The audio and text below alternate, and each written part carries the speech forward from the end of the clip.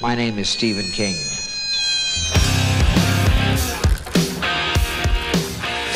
The ice is gonna break!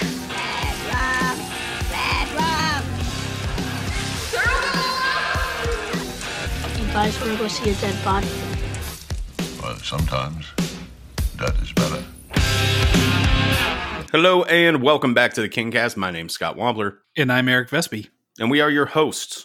We have an exciting episode today. We always have exciting episodes, Eric. But this one I am particularly hyped about because we are talking about what is my all-time favorite Stephen King short story. Do you have an immediate opinion on that? It is a good one. Okay, fair enough. Did you like that sass that I threw on there? Yeah. I didn't want you to go off on a tangent, so that's actually perfect for what I had in mind. This week's guest is one of my favorite people. Hired at the tender age of 19 to work for 9 Inch Nails, he eventually became the band's art director, a position he held for nearly 15 years. Most recently, he launched his very own dystopian comic book series, High Level, through DC's Vertigo Comics. And today, he's on the Kingcast to discuss Crouch End. Ladies and gentlemen, please welcome to the Kingcast stage, Mr. Rob Sheridan. Thank you very much. It's a pleasure to be here. Okay. Your voice sounds a little different, but I just want anyone listening to this to know that Rob sounds like 2% different than he normally does. What is wrong with my voice? I don't know what this microphone's doing to my voice, but it's doing like a very minor, like I'm probably overselling this because most people don't know what you sound like, but it's doing like a very minor, almost like dolphin thing to your voice. Oh, cool. Well, just tell everyone that I sound way tougher in real life. Yeah, you sound like James Earl Jones in real life. Yes. How are you enjoying quarantine, Rob? How are you getting along? I'm enjoying March Part 8 right now. It's just the endless void of time continues to drag on. It's been a strange year. I don't need to tell you guys that. Yeah, for real. Anyway, you're here now, so let's get to the king shit. Yeah, enough of that bullshit in real life enough of the outside human world. Pain and suffering. Well, a lot of people, we hear from a lot of folks that are like, I like that I can tune into this show and not think about every fucking horrible thing that's going on right now for like 1 hour a week. It's true, though. I mean, it really does. There comes a point where you have to have some stuff like that in your life. I have a weekly chat that I do on my Patreon with people, and like, there's almost not much to talk about other than everything that's going on in the world. Right. So you have to kind of like set some like, okay, let's talk about Stephen King stories right now. It's people need that a little bit. Yeah, need the structure. Yeah, because nobody's having new life experiences, right? Everybody's exactly. Yeah. Every week is exactly the same. Yeah, that's true. There is no more. So what'd you do last weekend? Like, that's just that conversation's dead. So anyway, though, we do like to keep it to a minimum, but it is also like impossible not to talk about to some degree. So tell us your Stephen King origin story. When did you first come into contact with King? And well, growing up as an 80s kid, most of my early experiences with Stephen King were the movies, because there were so many adaptations that were huge in the 80s, and a lot of them landed in places in my young life where they were kind of forbidden, like I wasn't allowed to see Pet Sematary when it came out, or Misery. These were kind of like nebulous, scary things that I couldn't wait to see when I was at a friend's house or something like that. And then even before I think I probably got to a Stephen King book, some of the like big TV movies had come out. There were a lot of those when I was growing up. So I kind of really got introduced through the movies in the 80s and early 90s. And it wasn't until high school that I was able to catch up on the books. But the films like left such a deep impression on me because they were such iconic, I think, entry points into horror for me as a kid. Mm-hmm. Yeah, I think King is a gateway drug for a lot of people with horror. It really was, because I only knew about that from from the films, and when you're growing up, you can't read that stuff, you can't see it yet. And that was like, wow, I want to know about these books. And then when you read the books, it was like, wow, this is way more horrifying than those TV movies, that I was finally allowed to see. So, like, to what age were your parents, kind of protective of you reading horror? Well, I grew up with the luxury of a divorced dad who would take me to see all the R-rated movies. So, I think probably like Misery I saw in the theaters when I was like 8 or something like that. Oh, right on. That might have been the first one. And then I remember seeing Pet Sematary at a sleepover when I was a kid at a friend's house, and it terrified me. God knows how young I was at that point, probably 7 or something like that.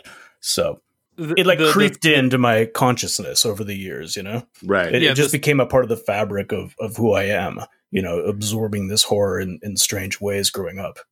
A movie's never been scarier than when you're like 8, 9, 10 and you're sleeping over at your friend's house and you're watching something at like midnight when everybody's asleep and you're watching it with a group. Like I remember doing that with one of the later, probably Friday the 13th part 5.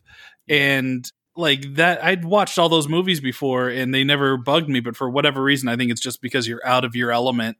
You're not in your safe zone or whatever. You're in a strange house. And like, I remember like vividly, like almost seeing Jason standing in their, like the darkness of their backyard, because the movie had gotten to me so much. Yeah. I mean, I remember being a kid in the 80s and I would see like Fangoria magazine on the bookshelves, and there would be like images from like Hellraiser. I specifically remember seeing like an image from Nightbreed on the cover, and it seemed like the most scary, forbidden thing that I wasn't allowed to. Now you look back on it now, and it's like the cheesiest movie. But that stuff really imprints on you, and you can't get through the 80s and 90s as a kid without having Stephen King having a huge influence on your perception of horror. Oh, totally. Do you have a preferred genre of horror? I'm kind of a sci-fi supernatural horror guy, personally. Right on. I'm less of a slasher real world horror thing. Yeah. I prefer the weird shit, the monster shit, the sci-fi stuff. I'm with you on that. In fact, it was only in the last few years that I finally came to terms with the fact that I'm just not a slasher guy. I've been trying for all my life to be a slasher guy. And it was the new Halloween, when the new Halloween came out, and I saw it.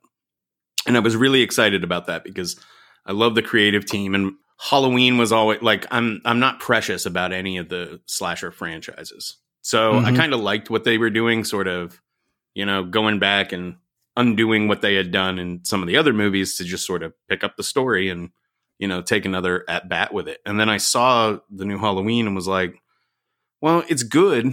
It's really well made. That's a very solid slasher movie, but I just felt nothing while I was watching it. And it's like, man, maybe it's time I just admit to myself that I just don't have a lot of use for these movies. I like slashers. I think you have to. It's kind of like what you were saying about being turned on to certain things at certain times. In the 80s, you grew up around slashers. I always preferred a Freddy Krueger style thing, and it sounds like you guys are in the same camp where it's more supernatural. It's, it's creepy, it's trippy. But at the same time, I was also like discovering like some of my favorite like bizarro cheap slasher movies. And for whatever reason, they just like had an effect on me. Like I remember watching Sleepaway Camp when I was 12 or 13 years old, and like just thinking that was like the most fun, ridiculous, crazy movie ever. And, looking back on it now, saying that you watched that movie at age 12 or 13 it's a little crazy in today's times. But back then, you just pick up whatever was in the video store. Yeah, totally. Yeah, I mean, I wouldn't say I'm not a fan of slashers necessarily, but definitely I think for me, my imagination was opened up a lot more by, say, Friday the 13th or something like that, and I think those are the King stories that always stuck with me, were the ones that were a lot more supernatural and brought in elements of it's something that couldn't happen in the real world, and that's what excited me, and that's what opened up my imagination. And this story we're talking about today is a perfect example. Yeah, this is sort of an interesting case for the show, because you and I had talked a couple times about you coming on as a guest, and we're trying to figure out like maybe which one would be a good fit for you. At some point, it occurred to me to suggest Crouch End. I thought that you would really respond to the short story, which you had not read at that point. And I knew if you responded to the short story, you would be particularly unhappy with the adaptation that resulted from it, which would probably result in an entertaining episode. So let's check my math. First of all, how did you feel about the short story? Did you read it, or did you listen to the audiobook version? On your recommendation, I listened to the Tim Curry audiobook. Excellent. Which was excellent. And you managed to nail it somehow, because I didn't know what the story was about, and I didn't know that it was about the thin places, which is something that I've been obsessed with for a few years, reading the kind of folklore about this and the origins of it. So that was like right in my vein of supernatural horror. Yeah, you mentioned this. Can you, or like just when we were talking yesterday, can you talk a little bit more about the idea of thin places, not as they pertain to Stephen King, but just in general? Yeah, so I kind of became obsessed with these a few years ago, and I've always wanted to like make something out of them, but I wasn't sure what yet. And I first got tuned into it from this folklore that came out of a Scottish town where they have this thing called the dog suicide bridge. And I hate that. I hate everything about that. I never want to hear dog and suicide in the same sentence.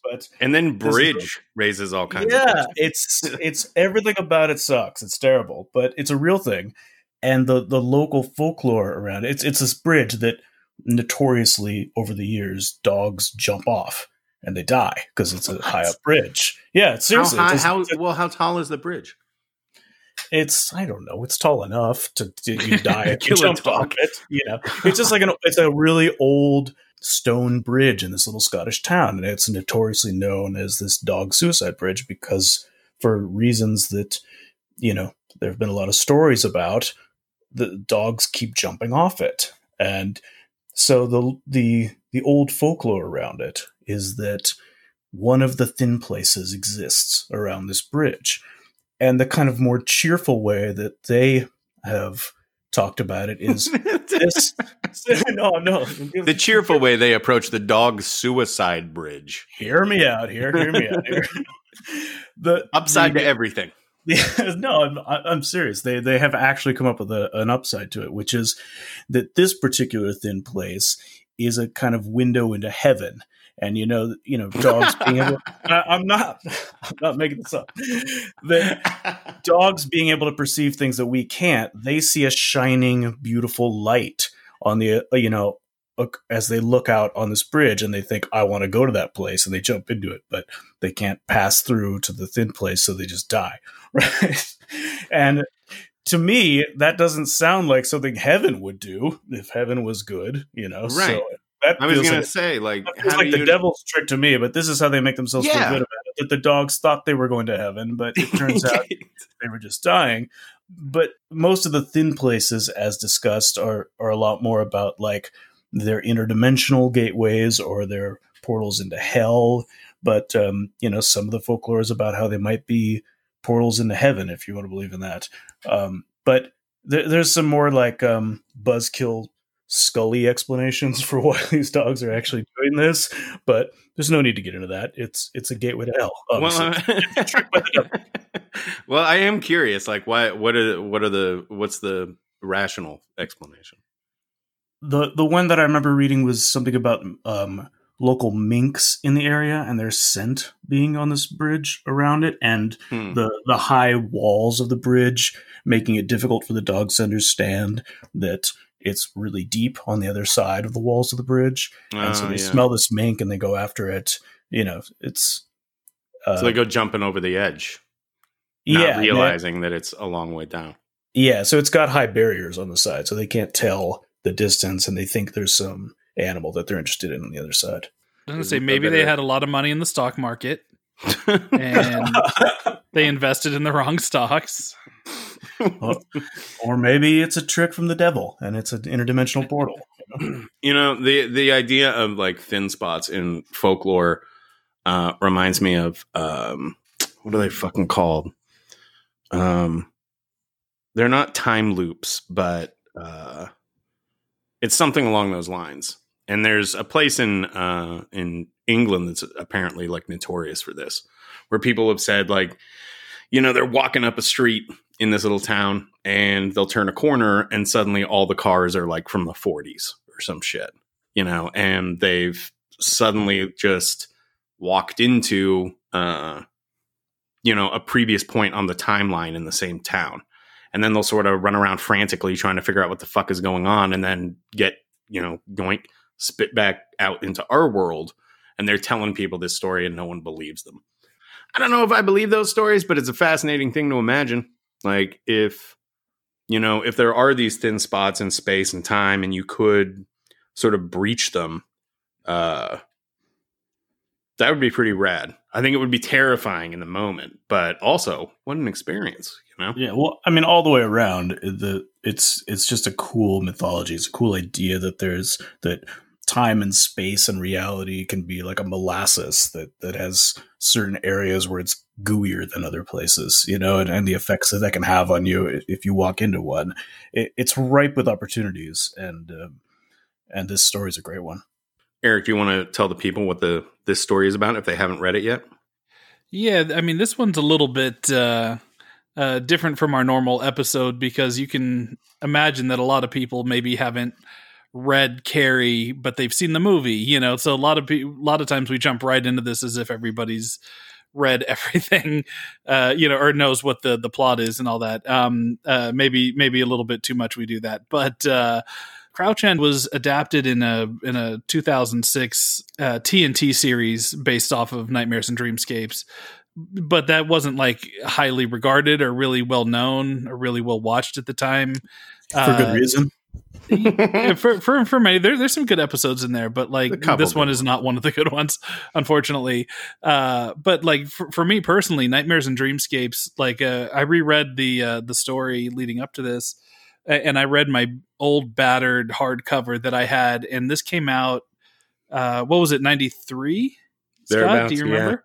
Yeah. And so this is one of the first King books that I actually bought new. And I remember I had moved to Texas that year, and so this book had been all over the country with me, because then what happens with a lot of kids, I guess when they move, is that for that first year, that first summer, you fly a lot because then you go back and visit your grandparents over here. And like I visited my grandparents in Arkansas, and I visited my other grandparents in California. And then I had like another relative in New Mexico. And so that summer I just traveled a lot. And I remember lugging this giant book around with me, and I still have it. And it's this crazy collection of short stories. This one in particular was affecting then, and it's still very effective now. It's essentially King's take on doing a straight up Lovecraft story. It's not set in New England, oddly enough. It's set in London, so it's a little bit more along the lines of like Quatermass, I guess. I was really taken aback by those elements of it, going in blind on this because I wasn't familiar with the story. And like for this, suburban London tale that's extremely Lovecraftian, like it didn't, if I didn't know that it was a Stephen King story, you might have been able to convince me otherwise, Yeah, right. Totally.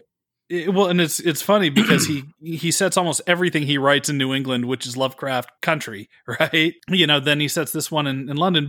The basic story is two American tourists are in London.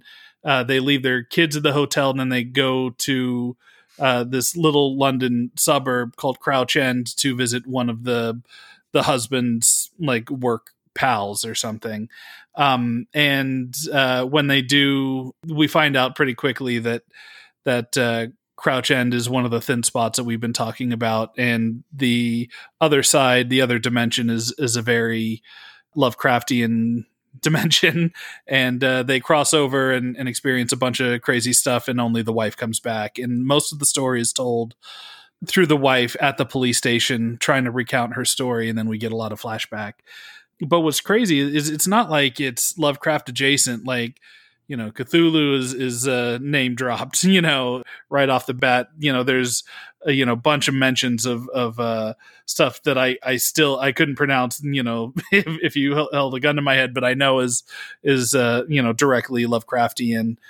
And a lot of apostrophes. A lot of apostrophes, lots of vowels where there shouldn't be, and and absence of vowels where they should be, that kind of thing. But what's crazy is you can almost feel this as King's exercise into doing a different style for himself.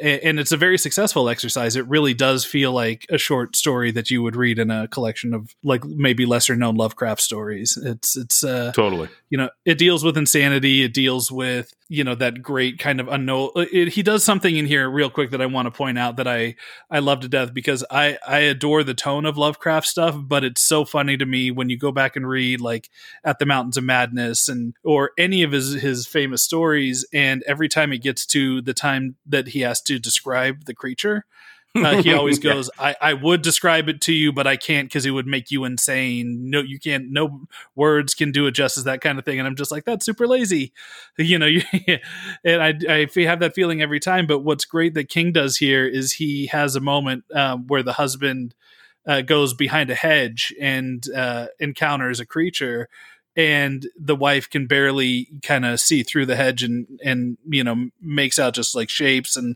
glimpses of stuff, but essentially the guy comes out and just doesn't want to talk about what he saw, but it was obviously driving him crazy, which is such a perfect Lovecraft touch right there. It's one of the scariest parts of the fucking story. Right. It's like she sees like a figure that it's like human shaped, but just solid black. I think he describes it as like the antithesis of light or something like that. Right. And the fact that you don't see it, that Lonnie, the husband, comes back through the hedge. He's got like some sort of like gunk on him or some shit.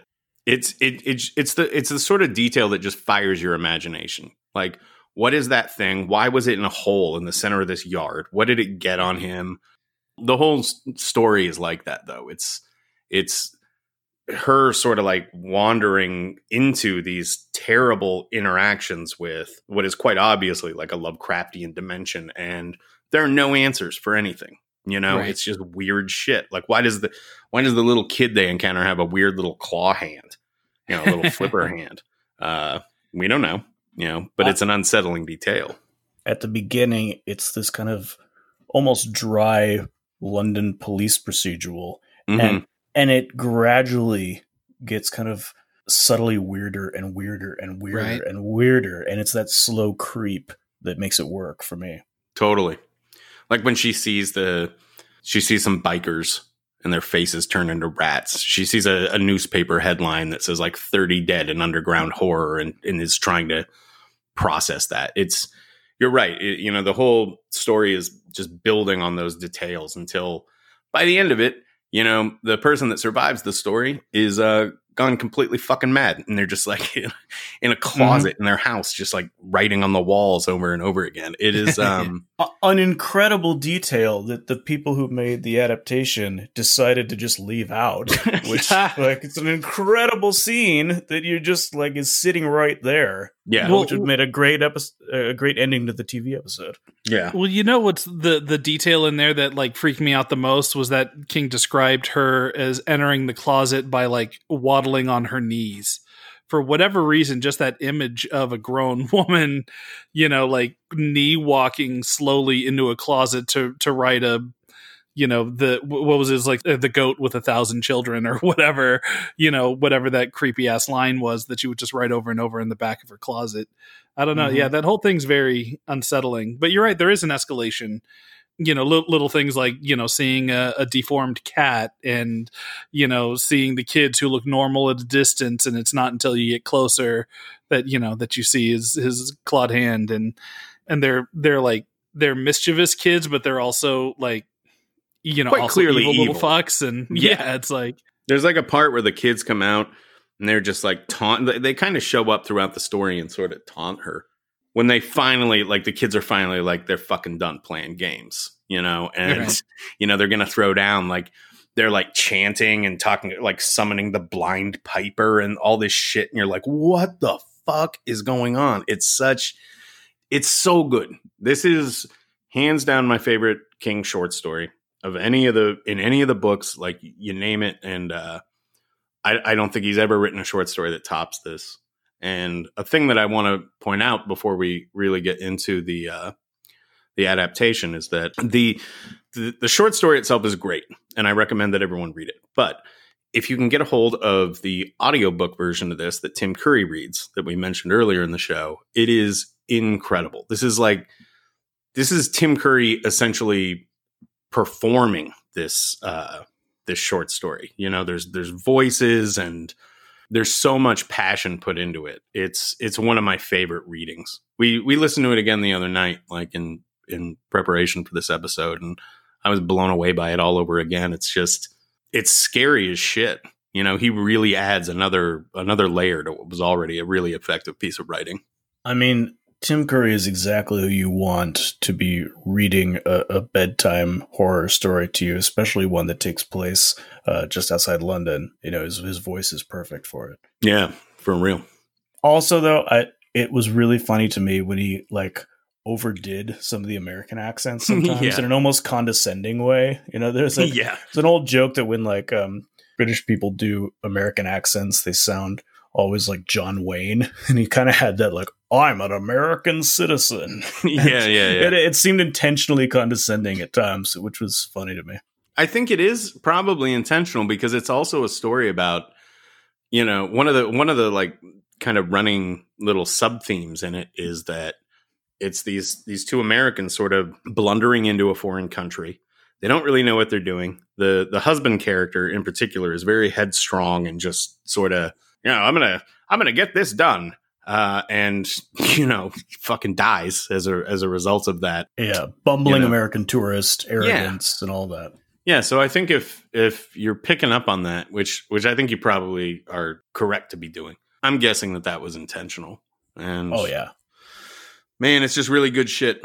So then, some years after I heard that audiobook for the first time, and that was the first experience I had with this. My parents got me the audiobooks for Christmas the year Nightmares and Dreamscapes came out. So that was like instantly my favorite King short story. It was for many years. And then I heard, like, whenever they did the Nightmares and Dreamscapes TV show, I guess it was 2006, I heard that Crouch End was going to be one of the episodes and was like, holy shit, like, that's amazing. Like, what a great idea. Because it wouldn't really fill the runtime on like a feature film, but it could definitely fill an hour. And I was so excited. I ended up catching up with it later. I just bought the whole set on DVD or whatever when it came out. And I'll tell you what, like, the Nightmares and Dreamscapes TV series starts off with an episode called Battleground, which is another sort of obscure Stephen King short story. That episode is completely dialogue free, and it involves William Hurt fighting some toy soldiers in an apartment. It fucking rules. So I was like, oh my God, like, this is going to be great. Like, this is the level of talent that they're bringing to this show. You got William Hurt in it. You've got Brian Henson was directing it. It looked great. And then the second episode is Crouch End. And the Crouch End adaptation is one of my least favorite King adaptations. They butchered this fucking thing. There's no way around describing how bad this is. I was shocked to discover that it was made in 2006. It had such huge 1999 energy to it. Oh, yes. Right down to the digital effects that are in it, which are kind of few and far between. But oh, the cat and the tentacles. There's a part where God, tentacles eventually erupt out of a street, and it's just 3 tentacles. They only had time for 3, and it looks like, do you remember when the Mummy or like the Scorpion King came out, and like what the Rock looked like, and it was like sort of it was as though like someone had put the Rock into like a Brundle pod with a PS1, and what came out was like this super smooth digital abomination that looked sort of like the Rock, but mostly it just looked terrible. That was the pinnacle. Again, intense 1999 energy for the effects. Yeah. Eric, how did you first see this episode? Here's the thing: is I was, kind of at the height of my reviewing powers, at Ain't It Cool when this came out, and I remember them sending me review screeners of this, but I'm almost 100% sure TNT was sending it out as VHS copies, and so I know I must have seen it then, but I have no idea. 2006. Yeah. It might be better on VHS actually. I must have seen it then, but I had no memory of it when I rewatched it for this, and they make some mind-boggling decisions, like what they do with the cat. I still don't understand because the way that it's described in the book is it's not like a cat with half of its face missing and it's got a zombie eye or whatever that they decided to go for here. In the book, it's just like, it's supposed to be that early on, just things are slightly off. There's a cute cat at the window, but he's got scarring and his eye is milky with a cataract or whatever. It's cloudy. And the cat serves as an omen throughout the story. And like pretty much every time the cat shows up or she sees the cat in places it shouldn't be, it's in a shop window in one spot and then it's in a completely different window 2 blocks away, that kind of thing. That's really unsettling, and describing it as something that could exist in a real world thing. You can picture, you've seen, all those awful, Sarah McLachlan, these animals are being treated badly, things. And I mean, there are, cats. Sarah McLachlan wants to talk to you about the dog suicide bridge. Yes. Sarah McLachlan, have you listened to our Lord and Savior Cthulhu lately? But it's like, I can't imagine that there isn't an acting animal that doesn't have, a similar kind of deformity where they didn't have to. I don't know, like, how would you describe it? It's like the eye is too big, like half of the face is gone, like the musculature is there, right? Is kind of how they went with it, but that doesn't make any it's such a small detail, and I don't know why I'm harping specifically on that, but that's the thing that like I instantly was like, the acting's not good. Claire Forlani doesn't do a good job. The guy who plays her husband doesn't do a good job. But it's like passable, bad TV. And then when that happened, I was just like, that's such the easiest fucking thing that you could have done. Even if you just like the cat looks like fucking Kano from Mortal Kombat. or like if like in the like Terminator when he like gets half his face blown off. That's what the cat looks like. It doesn't. It's way worse than that. It's not rendered with that level of skill and craftsmanship. yeah. This is quite clearly a thing they put on a cat's face. It did. It looked to me like a cyborg cat. Right. Yeah, and it does rob it of that. I mean, the cat's one example, but like from the get go. The thing that was my favorite thing about the story, that slow creeping dread that escalated, was completely removed from this adaptation, where like they couldn't even wait to get to the town of Crouch End before you had multiple cab drivers literally screaming at these people, "This place is evil. It's the thin places. You shouldn't go there. No. You understand, right? It's really bad." Like just berating the audience with the idea that this place is evil before there's been any ability to have it creep in. And it's just like it's a sledgehammer, whereas opposed to the story is so subtle in that regard. The first cab driver, I would like to make a note of this, is a Jamaican guy, and it's funny because, well, I don't know how funny it is, but they approach this guy's cab and they're like, "Yeah, we're trying to get to Crouch End," and he sort of gives them a little spiel for like 5-10 seconds about how you don't want to go to Crouch End, it's bad. Fuck you, I'm out. And he takes off, and he's doing this in a Jamaican accent. And immediately, like, the wife is like, "What did he say?" And Lonnie, the husband, is like, "Well, I couldn't understand with all that reggae music going on and that accent or some shit like that." And I'm like, he was perfectly easy to understand. What the fuck are you talking about?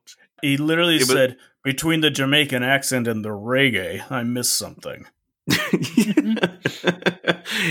Lonnie, the guy that plays Lonnie, I hope he's not listening to this. If you are, please turn this off now. But it's just absolutely terrible. Just a black hole of charisma or personality. And the script sort of calls on him from time to time to have a little personality. Like there's a scene where he's like pretending to be a fucking brave warrior, like a knight or something for the wife, and it just falls. It made him a lot more of a character than he was in the story. You know, that's true. It put a lot more weight on him, I felt. Oh yeah, for sure, absolutely. You know, well, the short story is all through the wife's eyes, and then you're also getting it as sort of a flashback that's being told by these two cops, right? So perspective of the whole short story is through her, and that's correct. The adaptation is more of a two-hander with her and the husband, but it cannot be overstated how I would say miscast, but this role didn't really require a lot. He's just bad. The guy that plays him is bad, and the episode suffers greatly as a result of it because he's got a lot of fucking lines, and you just don't like him. There's so many bad decisions going on around him that it's hard to even. I don't even know if I'd be willing to judge him as an actor based on this because the whole thing. I mean, it made Goosebumps look like The Exorcist with how corny it was in terms of just. I mean, it seemed like they filmed it at noon on a sunny day and then just put like a bad filter on top of it all. The CGI eyeball and the tentacles and every possible production decision they could have made. It certainly didn't give any actor the ability to pull something out of it, But Claire Forlani, she plays the wife. I like Claire Forlani. I think Claire Forlani's not a bad actress. But there are some line readings in this that you've got to wonder why they were even left in. It seems like whatever happened here was a failure, mostly at the top, and it sort of cascaded downhill as it went. You have to deal with the fact that they butchered the story because it only passingly resembles the short story. And then you've got to deal with, the casting decisions and then sort of the weak script. And then there's the special effects. And then there's, it's sort of everything. Even the aesthetic of this, I didn't like. It specifically describes these like color out of space style Lovecraftian colors that kind of speak to like the warping of the reality, almost like Northern Lights or something. And you kind of want that cosmic horror feel to come out of it.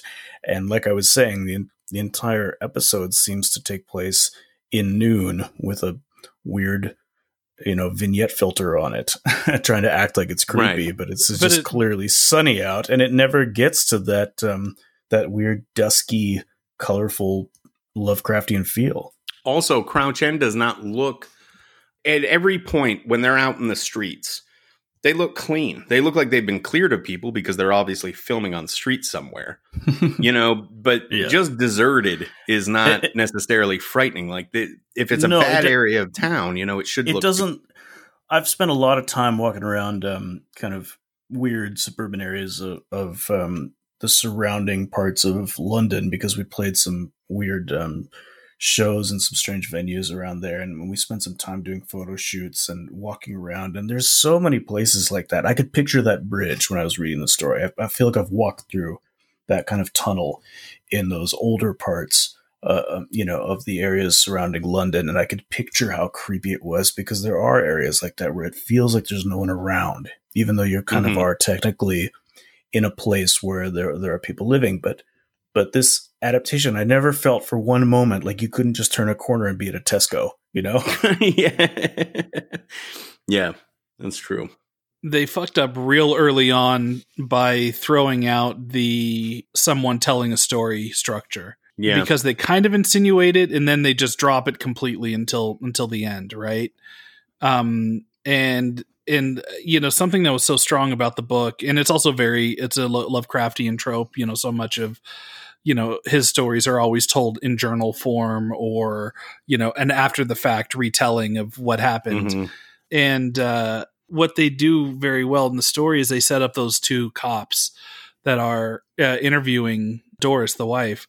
One of them has been around for a while and like oddly like knows that she's telling the truth, and there's like a younger one that doesn't really believe it and thinks she's just kind of off her rocker and all that stuff. But there's a dynamic in there that is so much more interesting than just spending 15 minutes with a newlywed couple that they give us here. It's like, we got to make these two people we care about. And it was really weird. It almost felt like a rom-com at the beginning, right? Like their jokes about their relationship and stuff like that, and like the guy wouldn't ask for directions, and she she was just like, oh, all you do is work, you don't care about our honeymoon. Like, it just the focus was so off compared to, like you said, like that procedural element that started off the story.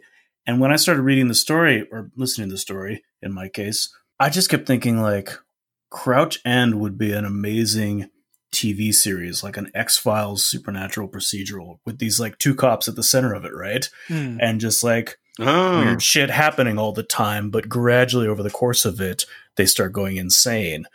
Perhaps the younger one going more insane than the other, just from the things that happen in this town. I just got this immediate vibe of like this guy who'd seen all this shit, and this young rookie cop. Like, it had such a great dynamic of things that go on in this town, and they've been going on long before this. Yeah, that would be kind of cool. I think it would be kind of cool too if they both, rather than going mad like over the course of the series, they just sort of became kind of unflappable about it. Every week, it's like someone comes into the police station. It's like, my fucking daughter, she got sucked into a sewer drain by a bunch of tentacles, or like there was a kid with a flipper baby hand, and then fucking then this happened, and they're like, yeah, like fucking we know, but they gotta like go out and do something about it. But those efforts sort of prove fruitless because you can't. Sounds like me reading the news every morning this year. Oh yeah, things got even worse today. Cool. And that's one of the details I like about the short story, is that, at the end, after the telling of the main tale is done, the one cop goes outside for a cigarette, and then the other cop follows him out. And one of them fucking ends up like sucked into Crouch End. He goes walking up the street looking for his partner. I don't know if they're partners, but co-workers, colleagues. And he just disappears. It's like, it's such a great detail, just knowing like this shit's just going to keep happening in Crouch End. It's not specific to Doris, and I don't know. I wish he would. I would read a whole book of tales from Crouch End. That's what I'm saying. It would make a good series. As an ongoing thing with different stories. Yeah, I'd also like to point out that it is such a boring change to have them be newlyweds versus just kind of a comfortable couple. Because one of the creepiest things to me is it's not just these, young brash Americans or whatever that are lost. Like, they make a point of saying they have kids and the kids are in the hotel room. So whenever they're in Crouch End and they can't get out, there's a whole other level of horror of like, if we're stuck here forever, we're, our kids are by themselves, you know what I mean? Like, there's this whole other like aspect to it. It would be like remaking Poltergeist and just fucking having the Freelings be a newlywed couple just experiencing ghost shit in their house. It's not nearly as affecting. You know what I mean? Yeah, totally. And what do you say to your kids when you get back to the hotel room? One of the other parents is missing. You're like, well, we got lost, first of all. And then, there was a kid with a flipper baby hand, and then then a some cat. rat-faced bikers. Yeah, like fucking, what do you tell your kids? Well, he did explain that she's from Wisconsin, so elevators are a mystery to her. So, like, what the fuck was that? She's never this, as you know, in the state of Wisconsin, there are no buildings over 1 story tall, and certainly not tall enough to necessitate an elevator. All right, they go out of their way to like give her that quirk of being very superstitious, and you'd think that would come into play at literally any point past the first act, but it doesn't. It's like, if they're going to go, this is in the adaptation, that none of that's in the book that I remember. But like, you would think that might be her key out, or the reason why she's not, she essentially abides by a rule that is a legit rule and not a superstition. And, in this other dimension they're in, the Lovecraftian dimension, something that would make sense for the setup. But no, it's just something to go, isn't my wife, kind of nutty? She doesn't know how elevators work. This stupid broad that I brought all the way from America can't even picture a moving box. Don't even suggest it. I just want to meet with my business colleague, gosh darn it. We have a meeting about a very important account. You wouldn't understand. It has numbers involved. I can't ask for directions because he'll think I'm a cuck. How do y'all feel about cosmic horror in general as a genre? Lovecraft is sort of the godfather of that. It's still a viable genre. You don't see it put to film or TV much because it's hard to capture. That thing that Eric was talking about earlier, where Lovecraft is sort of like, listen, this monster, you don't even want to know what this monster looks like. It would fuck you up for life. That unknowability is a thing that is part and parcel of that genre, but film and TV are very literal. So that aspect of it makes me fascinated by the idea of a really good adaptation of this being done, because so much of the descriptions of it is this idea of like, did I see that or did I not? It's those things that could happen in the shadows, those things when you're in, some kind of impaired state and you're questioning your own sanity. Like, that's a really tricky thing to capture in a visual medium. And I think done right, it would be fascinating to try and see if they could pull that off, You know what was a recently good example of that effect? And it's not a cosmic horror feel at all, but Haunting of Hill House, by having so many of the ghosts just kind of in the background in scenes where you might not even see them. Yes. You get that same feeling of like, especially if you catch it right before a cut and you're like, did I just see what I think I saw?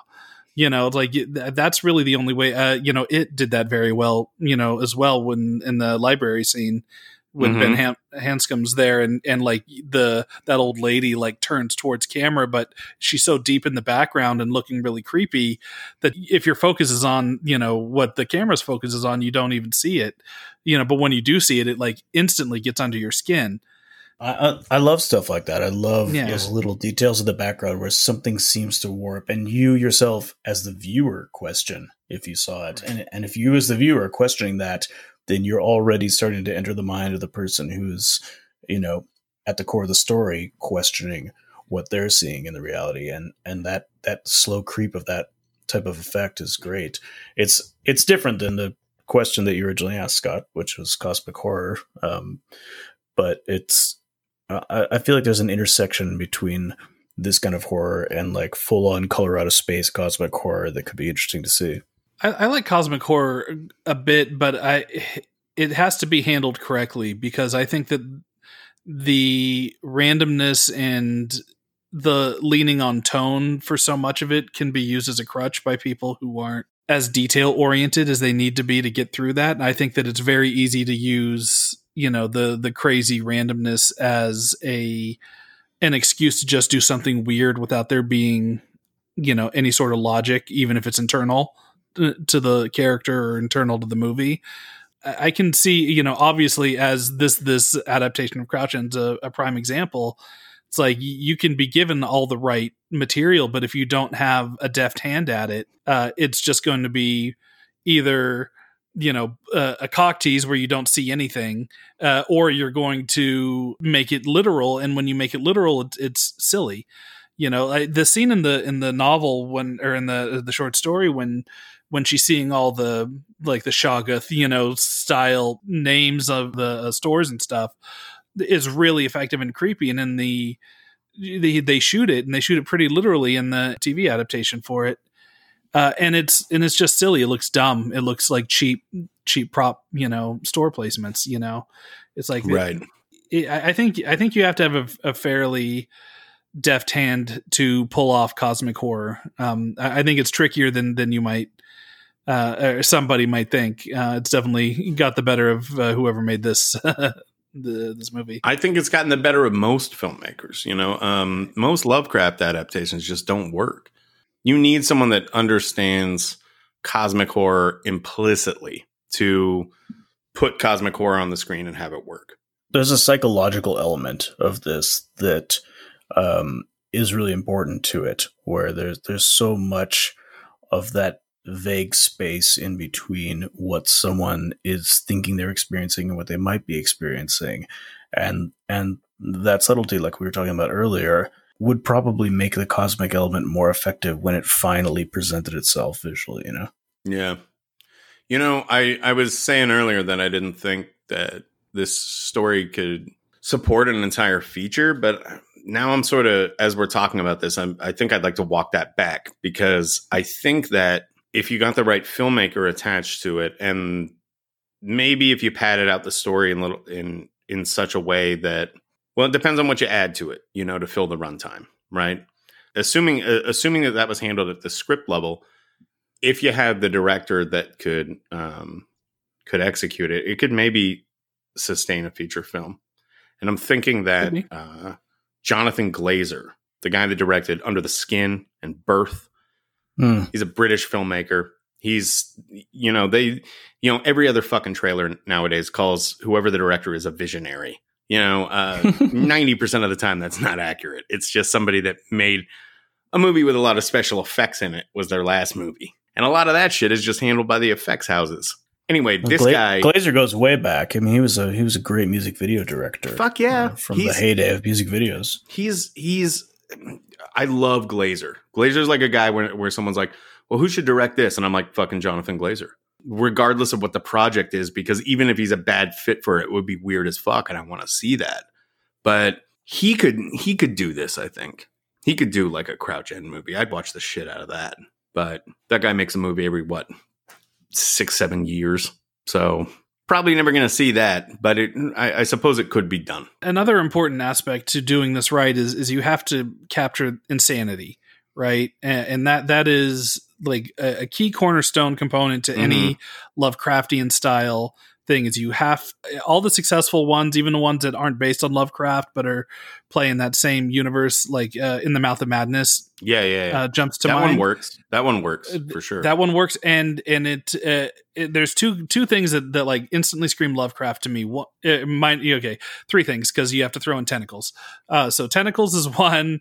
An insane tone, the slow descent into insanity is another cornerstone, and then there is the fucking with time, and we touched on that a little bit for Crouch End, but that's always, whether it's in structure of somebody talking about something that had already happened, or maybe it's about to happen, and we realize that the narrative's all fractured.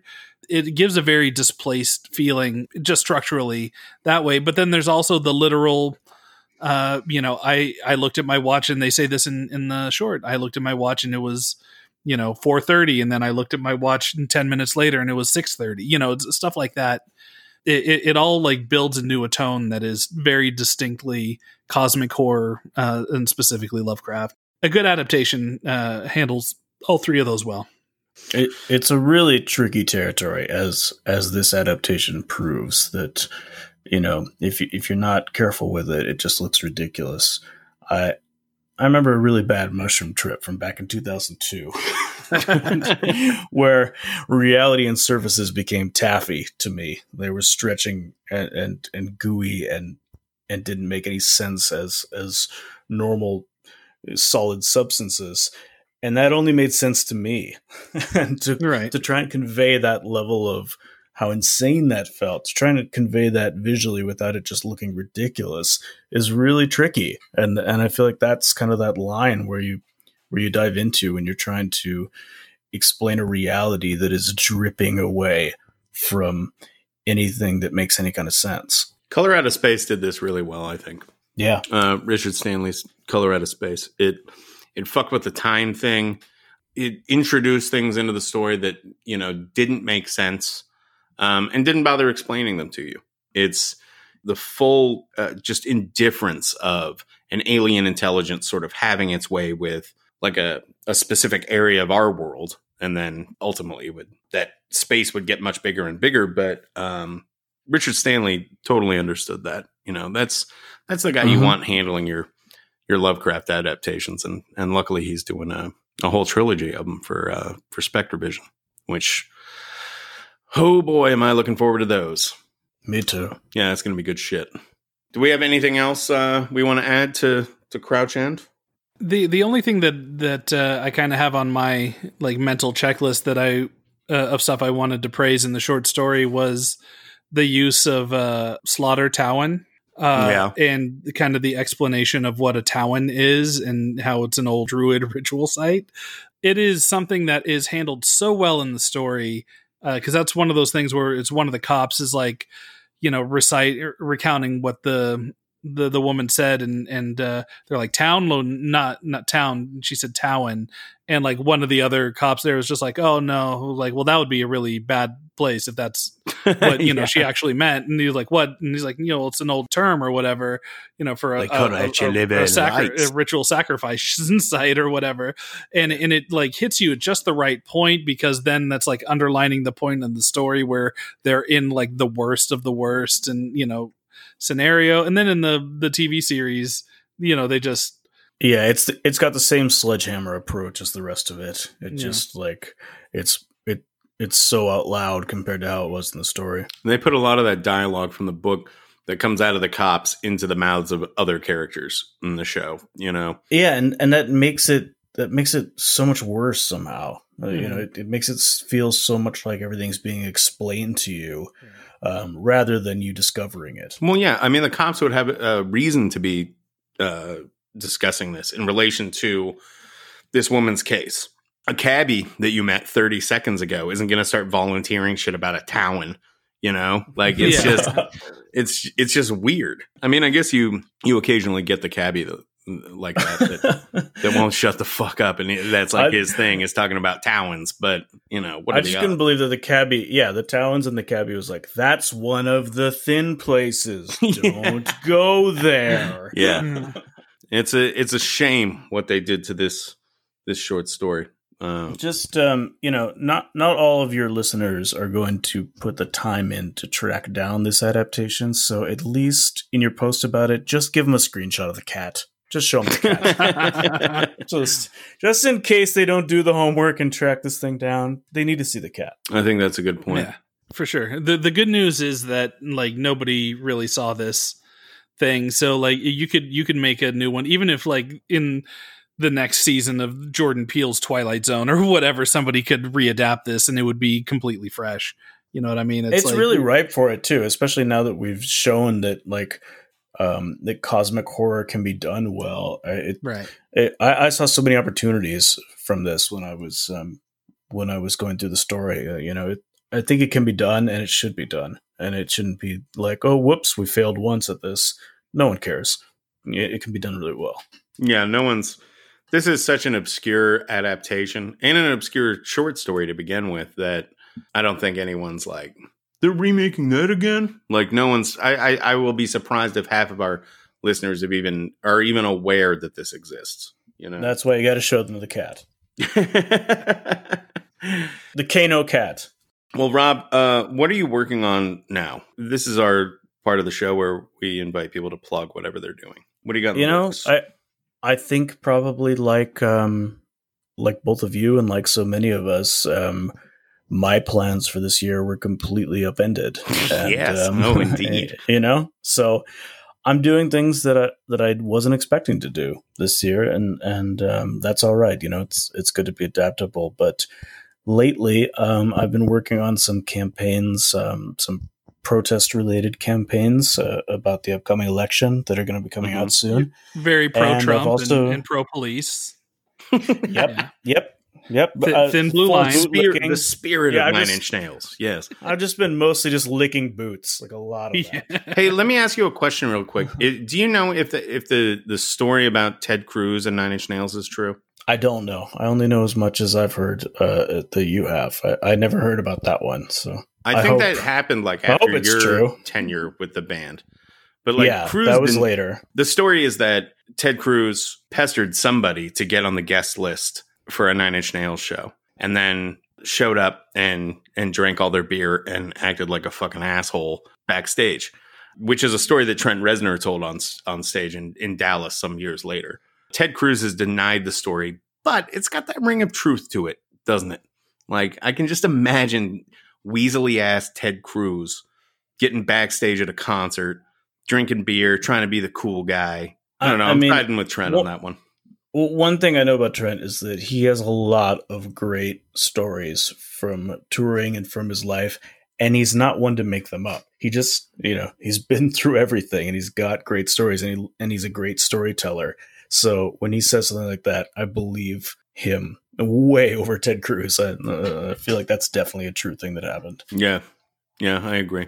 So you've also been making these masks. This would probably be a good point for you to plug those. I've bought one or two of them myself. You've kind of revolutionized the whole fucking mask thing, haven't you?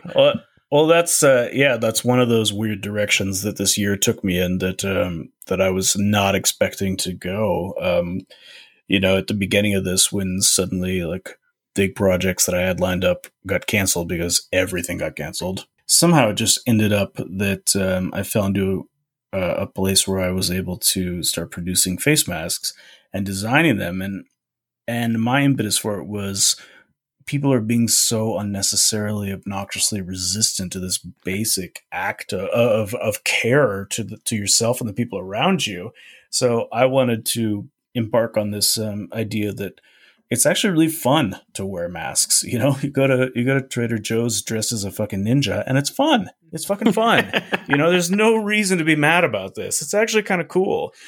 So I've been on this project, which also contributes to charity, where we're making masks that are designed to be on one level stylish, on another level just fun, like every day is Halloween kind of shit. Yeah. So we did some with my glitch art that are kind of meant to just be like cool fashion accessories. And then I started on a line that's based on pop culture monsters, including some Stephen King monsters, that's meant to just be like, it's actually really fun to go dressed as Jason to the grocery store and people talk about it and people enjoy it.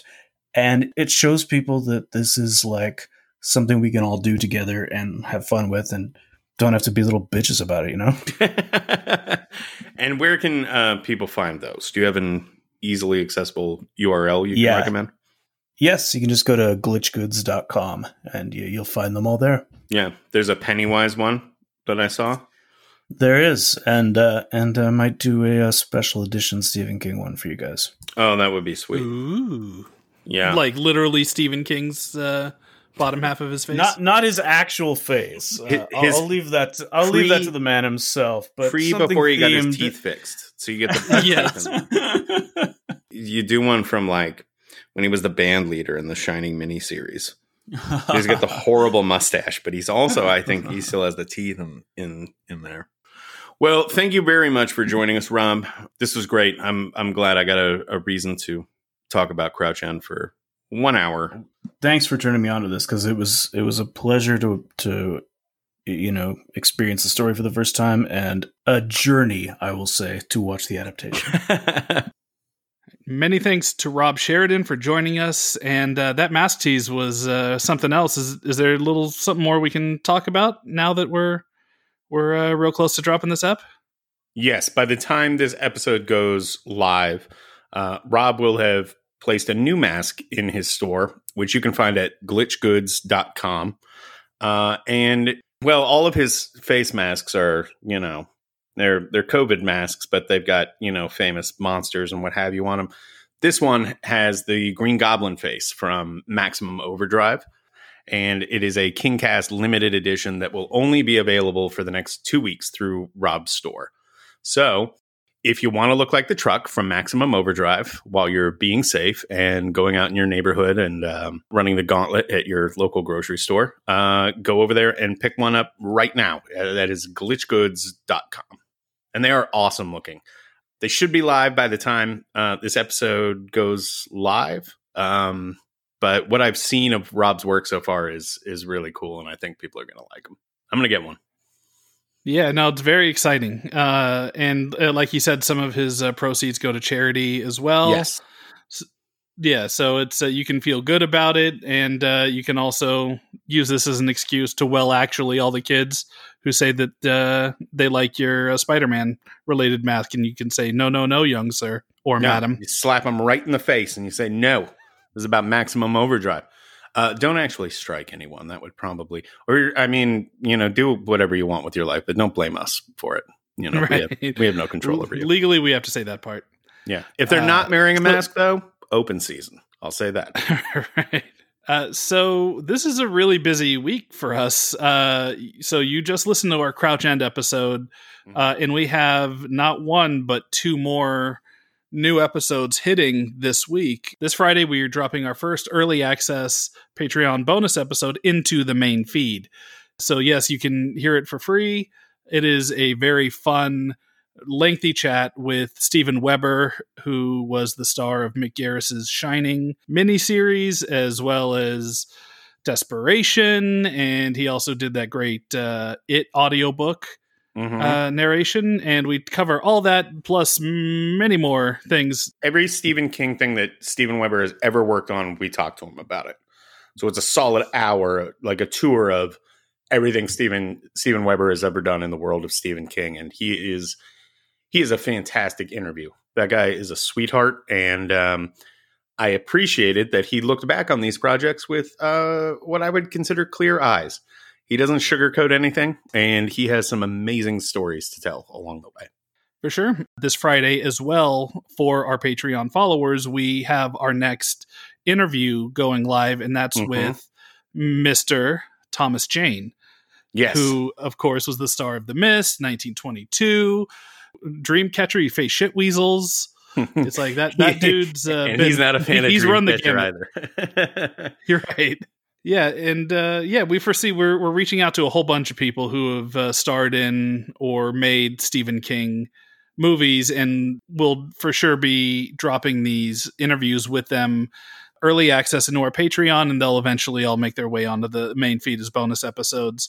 But our Patreon followers get to hear it first. We also realize that, times are tough and not everybody can spare some extra cash for it. But, if you guys want to help, you can definitely help out by telling your friends and rating, reviewing on iTunes. And, all that stuff helps us. And if you have the means and can afford to, we're trying to make it worth your while over at Patreon. And it certainly does help. And we very much appreciate our KingCast content. That's true. Also, this is Vespi speaking, and I would like to say that if one of our listeners were to buy Wampler a pool and have that installed in his backyard, he would very much appreciate that.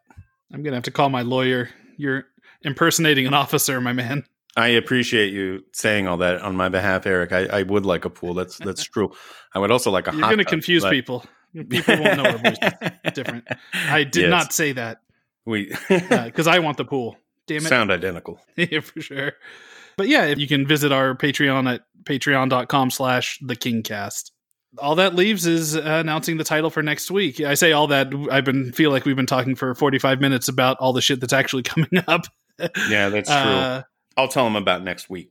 Next week, we are getting around to a title that we've had a fair number of requests for, and that is Stand By Me, or The Body, if you're nasty, from different seasons. That is a very good episode. Our guest for that episode is an accomplished director who, I'm picking my words carefully, who he's responsible for at least one major horror franchise and is still working in the horror industry and released a horror movie this year.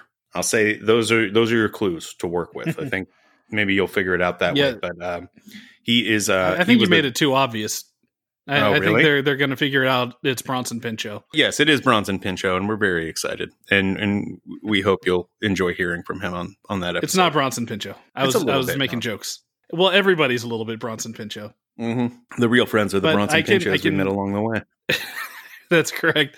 Well, I can say that the episode's very good. The movie and the story are very near and dear to my heart. And I had a lot of fun with this one. And I think it's one of our better episodes, if I do say so myself.